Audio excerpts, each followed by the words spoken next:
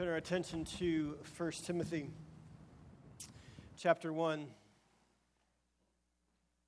verses 12 to 17, where Paul begins to share about the overwhelming grace of God, the way that the blood of Christ washed his own sins away.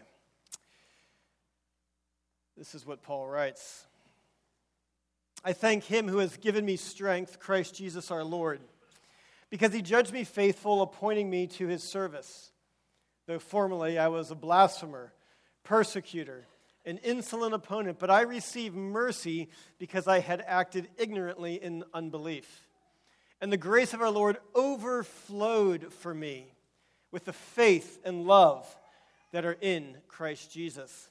This saying is trustworthy and deserving of full acceptance that Christ Jesus came into the world to save sinners, of whom I am the foremost. But I receive mercy for this reason, that in me, as the foremost, Jesus Christ might display his perfect patience as an example to those who are to believe in him for eternal life. To the King of ages, immortal, invisible, the only God, be honor and glory forever and ever. Let's pray for God's blessing on his word. Father, we do pray for the outpouring of your Spirit to illumine our hearts and our minds and our souls to the truth of your word, to the wonder of your grace, that it might flow over us afresh this morning. In Jesus' name we pray. Amen. This saying is trustworthy and deserving of full acceptance, that Christ Jesus came into the world to save sinners, of whom I am the foremost. Little Bilney. His original name was Thomas Bilney. He was one of the early martyrs in the Reformation. Thomas Bilney was called Little Bilney because of his diminutive stature. He was a man who was born in 1495 in England. He grew up, he was a scholarly individual. He studied law at Cambridge, became a fellow at Trinity Hall in 1520. And as his life progressed, neither his study nor his ordination to the ministry brought him peace. And he was reading the Latin translation of the Greek New Testament one day, and he came upon this verse in 1 Timothy 1, verse 15.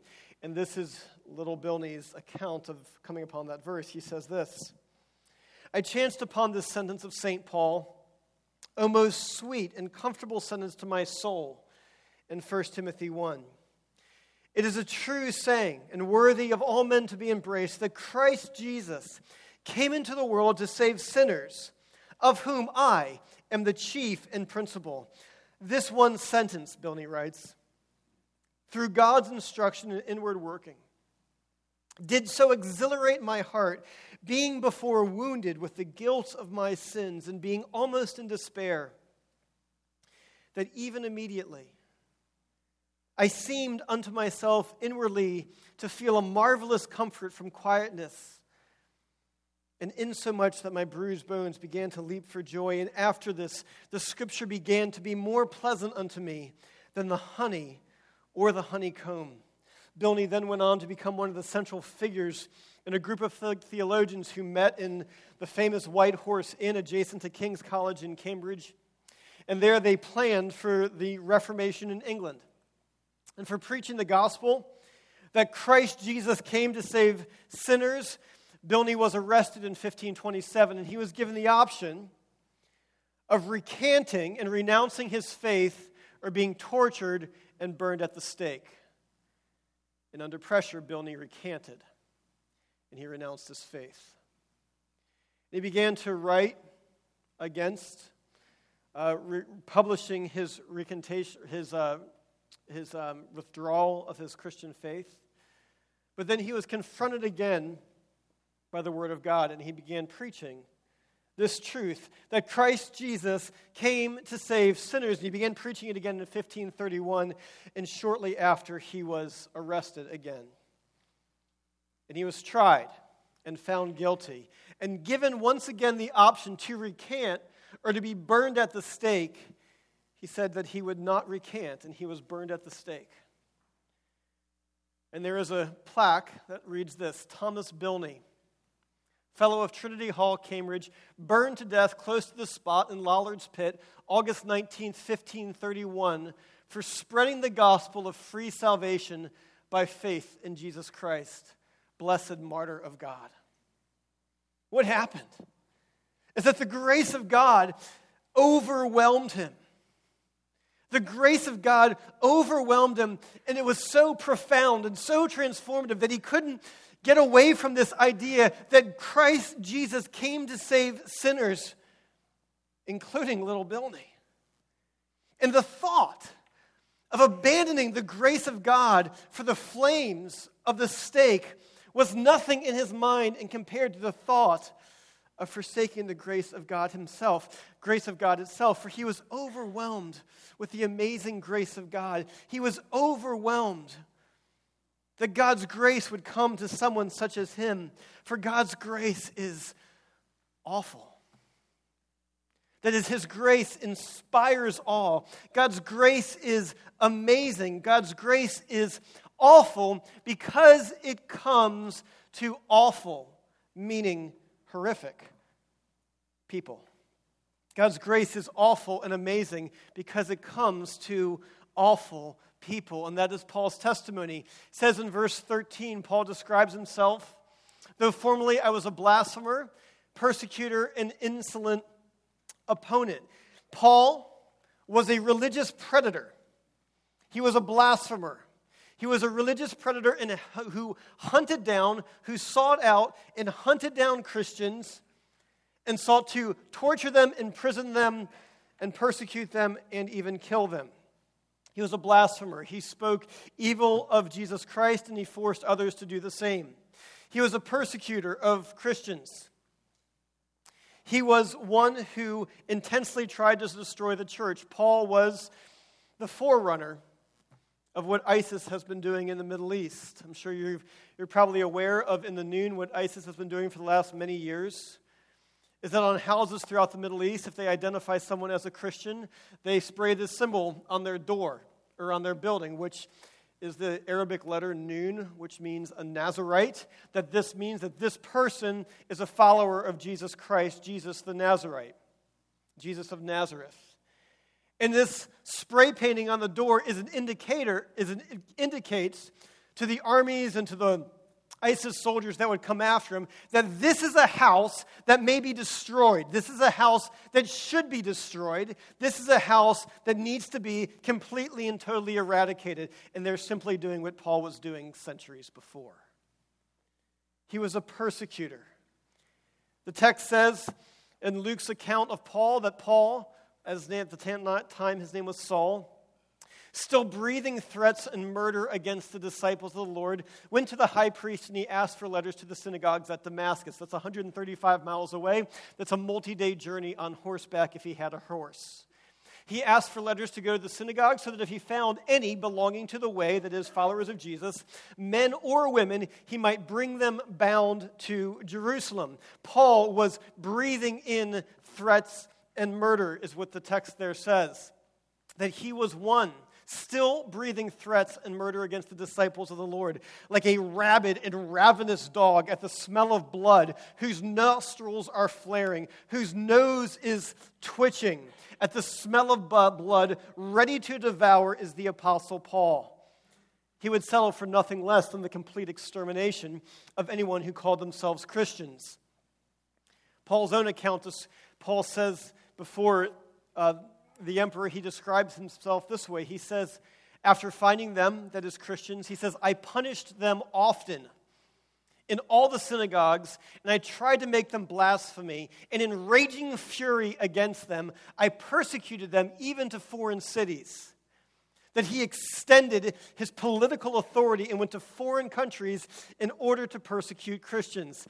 Brian Chappell summarizes beautifully the Apostle Saul at this time, the Apostle Paul at this point in his life. He was a callous, pious, self-righteous, bigoted murderer, hell-bent on full-scale inquisition. A callous, pious, self-righteous, bigoted murderer, hell-bent on full-scale inquisition. Paul describes himself further. He said he was an insolent opponent. one who was a brutal, bloody, and arrogant and violent man. He was evil in his words, evil in his deeds, evil in his entire being. Paul's horrific awfulness was not lost on him. In fact, he goes here in this verse, he says, this saying is trustworthy and deserving of full acceptance, that Christ Jesus came into the world to save sinners, of whom I am the foremost. We would expect this to say, Christ Jesus came into the world to save sinners, of whom I was the foremost. And we would say, yes, that is understandable. You were the foremost. You were a persecutor of Jesus Christ. You were the one who hunted them down to other cities. You were a bloodthirsty, arrogant, violent, and insolent man. You were the worst. But Paul says, no. This saying is trustworthy and deserving of full acceptance, that Christ Jesus came into the world to save sinners, of whom I am the foremost. I don't know about you, but I read this and I'm like, really? I mean, come on. I mean, really, the foremost? I mean, there's a lot of really bad dudes out there, Paul. I mean, I am the foremost. You're at the end of your life right now. You've already been converted to Christianity. You've had several missionary journeys. You've started multiple churches. You've written many books of the New Testament. You've been tortured for your faith and you would not recant. You've been abandoned by your friends and you've held true. You're nearing towards the end of your life at this point. Are you really saying, I am the foremost? At this point in your life, I am the foremost sinner. But what Paul is stating here is not an objective statement of his sin tally versus another person's sin tally. Rather, what he is stating is what is the confession of a heart that has been brought to life by Jesus Christ, that has been brought to life by the indwelling Holy Spirit. It's just simply the confession of a spiritually healthy heart. Christians should never say, oh, I would never do that. Oh, I could never do what that person did. Because the grace of God never cultivates superiority. The grace of God never fosters a moral arrogance that deludes you into thinking that you're beyond some sort of sin or some sort of atrocity that someone else has committed. Know that in the life of a Christian, and the Holy Spirit works in this life, there is this profound realization that no matter who they are sitting across from, no matter whose eyes they are looking into across the face of the earth, there is a profound realization that they can earnestly say to them, I am no better than you. No matter what crimes you have committed or what you have done, I am no better than you. And in fact, I'm probably worse. And the Apostle Paul knew his own heart. And in knowing his own heart, he didn't know someone else's heart. Indeed, he couldn't know someone else's heart. But in examining his own heart, he couldn't imagine that anyone would be a worse sinner than himself. Quite frankly, it's just the way that godly people think. Because when you become convicted of sin, you give up comparisons. When you begin to experience the grace of God, you give up comparing yourself to where other people stand in relation to you and in relationship to God. What you begin focusing on is the wonder of God's grace in your own life. And when that grace begins to transform you, no matter where you are or who you're talking to, you can look at them and earnestly say, I am no better than you. In fact, if you knew the things that went on inside my own heart, I'm probably worse. And it was this confession of Paul that Christ Jesus came into the world to save sinners, of whom I am the foremost. That struck little Bilney. And it's this testimony of God's awful, amazing grace that it comes to awful, horrific people that changes evil and guilty and wicked and shameful hearts. For there is no one who is beyond the reach of God's grace. There is no one who is too far gone. No one who has done too much. No one who has done something that God cannot forgive or can't reach. There is no one too obstinate, too removed. You know that family member of yours who shakes his fist at God? You know that coworker of yours that spews out this anti-Christian intellectual nonsense? You know that professor of yours that delights in ridiculing Christians? You know that friend of yours who sold themselves out for the lust of the flesh and for the pride of life? There is no one, including them, who is beyond the reach and beyond the grace of God. Is there anyone who can be excluded from the awful and amazing grace of God? By no means. This is a conviction that should be deeply seated within every one of us who calls upon the name of Jesus Christ. A conviction that you can look at someone and say, you know what? If God can save me, if God can transform the hardness of my own heart, then He can save anybody. That's a truth that I believe with every ounce and fiber of my being. That if God can save me, if He can change a heart that was as hard as mine, if God can do that in me, He can do that in anybody. I believe that with every ounce and fiber of my being, and I hope that you do too. God's awful, amazing grace comes to awful and horrific people. And when it comes, it doesn't come as a trickle. It comes overflowing, for His grace overflows. What happened to the Apostle Paul? His characterization of it is this way. I received mercy because I had acted in unbelief. When he says this, Paul is not saying that his ignorance earned him mercy. Rather, Paul is fully acknowledging that he is guilty, that his actions were deliberate, that they were willful, that he is culpable for his sin. But he is saying, my ignorance did not earn me God's mercy. Rather, what he is saying, my ignorance in what I did, my ignorance did not disqualify me from the grace of God. It's the same thing that Jesus prays on behalf of his crucifiers. As he's getting nailed to the cross, Jesus says, when they came to the place that is the skull, there they crucified him and the criminals, one on his right and one on his left. And Jesus said, Father, forgive them, for they know not what they do. And they cast lots to divide his garments. Jesus is praying, forgive them, because they are acting in ignorance. This would be in contrast to Judas, who had full knowledge of Jesus Christ, rejected it, and who was not acting in ignorance. But Paul says that the ignorance that he had did not disqualify him from the mercy of God. In his characterization, he says, what God did to me, he said, I received mercy. In the Greek, this is actually a verb. It means literally, God mercied him. One of the Puritans, Thomas Goodwin, translates this way. Paul says, I was bemercied by God. You wish he were Scottish, but he was actually English. He says he was bemercied, that God had mercied him, that God gave him mercy. What is mercy? Mercy is not getting what you do deserve. We do deserve death and misery and hell and punishment for our sins.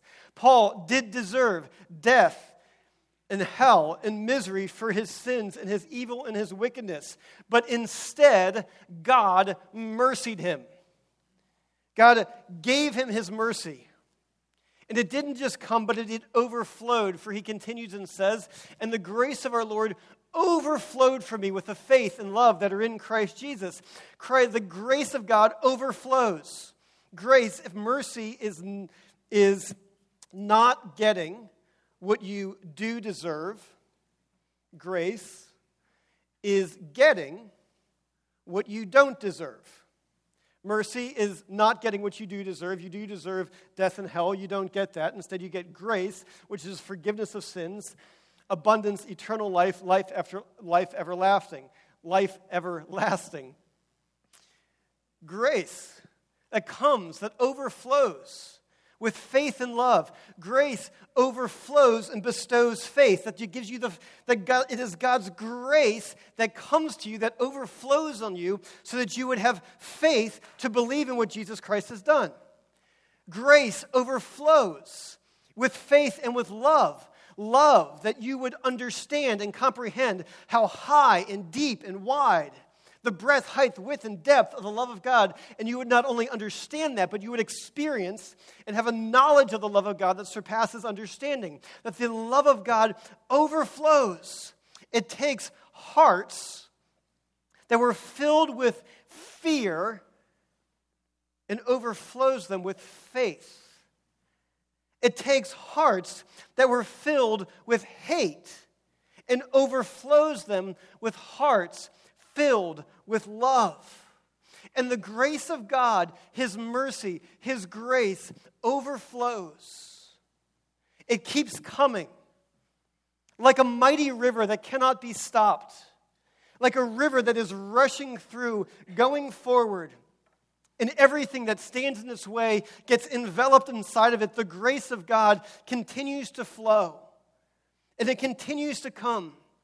Like the great picture of this we have in the United States of Niagara Falls, of the water that just keeps flowing and flowing and flowing. 650,000 gallons of water every second over the edge. Second after second. 20 trillion gallons of water over the edge every year. Second by second, it keeps coming. Minute by minute, it keeps coming. Day by day, it keeps coming. Month by month and year by year, it keeps coming. Decade by decade, it keeps coming and it keeps overflowing. Century by century, the water still flows. Millennia by millennia, the water keeps coming and coming. And the grace of God overflows. Second by second, minute by minute. Day by day, it just keeps coming. It just keeps coming. Week by week, month by month, year by year, the grace of God just keeps coming. It keeps overflowing. Year by year, decade by decade, century by century, the grace of God just keeps overflowing, and it just keeps coming. Millennia by millennia, it keeps coming. No matter what it hits, it overflows. No matter what stands in its way, it subsumes it. No matter how much is absorbed, the grace continues to come. And so it is with the grace of God. Every second it just overflows more and more. It just keeps coming.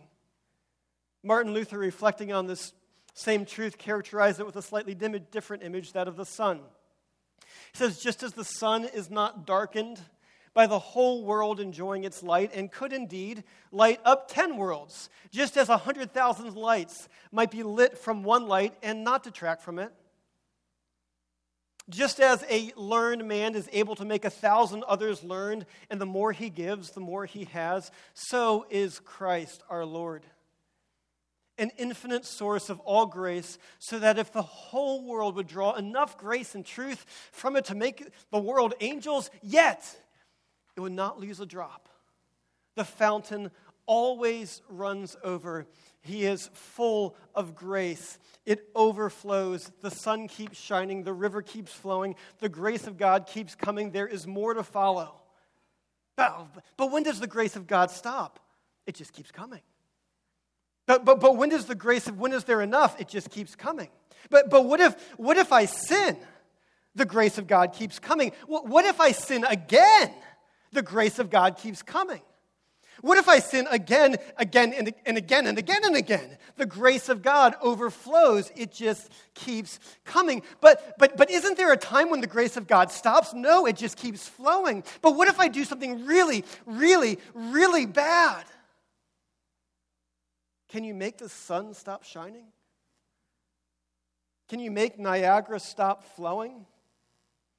Then you can't cause the grace of God to stop overflowing you. And there is grace and overflowing grace for you. There is overflowing grace for people of every tongue, tribe, and nation across the globe. And there is overflowing grace for you in particular. Grace not for sinners in the abstract, but for grace for sinners who really sin and who need a real Savior. People who sin in real ways in the flesh, like myself. And if you've never experienced the grace of God like the Apostle Paul, like little Bilney, like myself, then today be the day that you cry out to the Lord and you say to him, Lord, I don't deserve your mercy. Quite the opposite. I don't deserve your grace. I deserve misery, but I trust and I fully accept that Christ Jesus came into the world to save sinners like me. Oh, Jesus, would you save me? And when you do, the sun starts shining and the river starts flowing and it flows upon you and the grace will overflow you forever and ever and ever. God's grace is awful and his grace is overflowing. But it doesn't stop there. There's a reason for it. Is that his grace is transformational. You see, the Apostle Paul, before he became a follower of Christ in his previous days, was the sort of person who did all kinds of wickedness. He was the sort of person for whom the law was intended, but the work of the gospel, the good news of Jesus in his life, the grace of God in his life, transformed him. And God took the foremost religious predator, the foremost religious persecutor, and turns him into the foremost missionary. I mean, consider this. God takes Paul, this egregious, arrogant, insolent, bloodthirsty man, the one who became the prototype of what ISIS is doing today, who set the model for religious inquisition around the globe. Paul did it first. And God takes this religious predator and he turns him into the foremost missionary because God's overflowing grace wasn't simply for Paul. It wasn't simply for him. Paul writes this, "But I receive mercy for this reason, that in me, as the foremost, Jesus Christ might display his perfect patience as an example to those who were to believe in him for eternal life." God's overflowing grace for Paul wasn't simply for Paul, but God's overflowing grace for Paul was so that others would see in Paul, Paul being an example, that others would see in Paul the grace of God and that they in turn would believe by seeing the work of grace in the life of Paul. It's the same for you and for me. God's overflowing grace upon you isn't simply for you. That the grace of God is given to us so that we would become an example to those who would believe in him for eternal life. We become an example so that others see the grace of God in us and that they would say, yes, that saying is trustworthy and true. Christ Jesus came to save sinners, and that means me. God's purpose of his grace that overflows you is bigger than you. He wants his grace to be seen in you so that others would trust and accept Christ because they see the work of Christ in you. It's transformational. In 1918, there was a criminal by the name of Tokyo Takeshi Ishii who was hung for murder. He had been sent to prison more than 20 times. He was a hardened, vile, tough criminal, as tough and vile as they come. On one occasion, after attacking a prison guard, he was hung from the ceiling of his jail cell. He was bound, gagged, hung from the ceiling so that his toes just barely touched the ground. Yet shortly before receiving his death sentence, there was two missionaries, a Miss West and a Miss McDonald, came and visited him in his cell and gave him a copy of the New Testament. And as a result, Tokyo Takeshi Ishii committed his life to Jesus Christ and came to know him as his Lord and Savior. When he received his death sentence, Tokyo said that his death sentence by hanging was the fair and impartial judgment of God upon him. On one occasion, he was with Miss West, this brave female missionary, by herself. And they were reading 2 Corinthians chapter 6, which is this passage that deals with suffering and the way that God works in us in suffering. And he came to the part of the passage where it says that being poor, that though we are poor, we make many rich. And Tokyo Takeshi Ishii gave this reflection. He says, this certainly does not apply to the evil life I led before I repented. But perhaps in the future, someone in the world may hear that the most desperate villain who ever lived repented of his sins and was saved by the power of Jesus Christ. That they may hear that, and that they too may may come to repent also. Then it may be that though I am poor myself, I shall be able to make many rich. He was executed shortly thereafter on a scaffold with great humility, receiving what he believed to be the just and impartial judgment of God upon him. In his final words, he said this, "My soul has been purified and today returns to the city of God." And God, through his overflowing grace, overflows and overwhelms a man who describes himself as the most desperate villain who ever lived.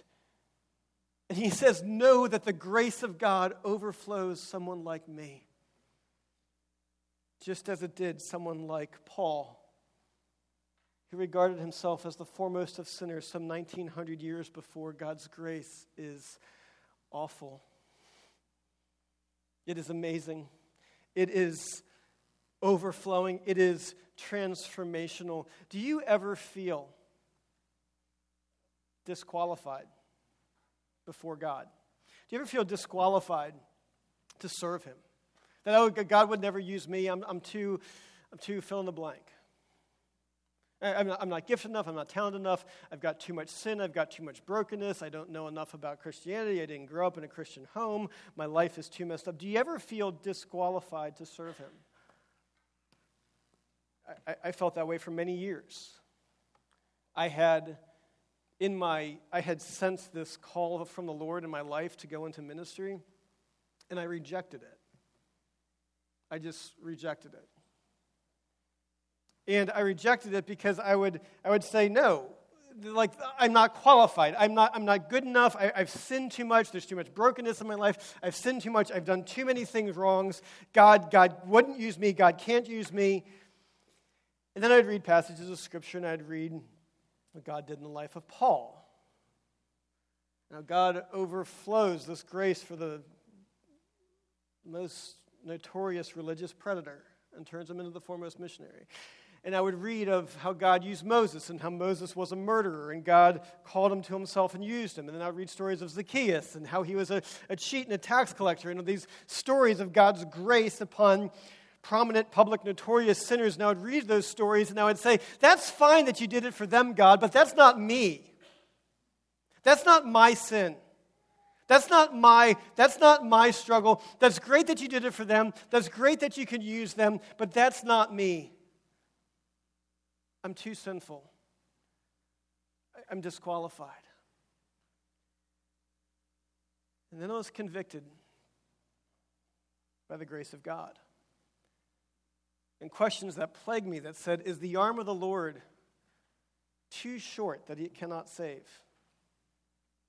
Is the grace of God too shallow that it cannot overflow? Do you think that God couldn't use you? If it is God who strengthens, it is God who saves, it is God who calls, it is God who equips, it is God who transforms. And if God can, who are you to say that he can't or that he won't? The grace of God is awful and amazing. It is overwhelming and overflowing. And it is transformational. It is the grace of God that overwhelmed Paul, that overwhelmed little Bilney, that overwhelmed Tokyo Takeshi Ishii, that overwhelms me, and the grace of God that overwhelms and overflows for you. And his grace is there for you today, anew, afresh, and when it comes, it never stops, and it just keeps coming. So let us praise the Lord. Join with me in prayer. Father, thank you for your grace. Your grace that fills us with awe. Your grace that is never ceasing, never stopping, never giving up, always and forever. Your grace that flows second by second, minute by minute, hour by hour, day by day, week by week, month by month, year by year, decade by decade, millennia by millennia. It just keeps coming. Lord, thank you for your grace. Thank you for your mercy. Lord, may our lives overflow with your grace. And Lord, may you use us as an example of your grace so that we would not only testify, but other people would say, this saying is trustworthy and deserves full acceptance, that Christ Jesus came to save sinners. And I am the foremost. Work your grace in us, we pray. Amen.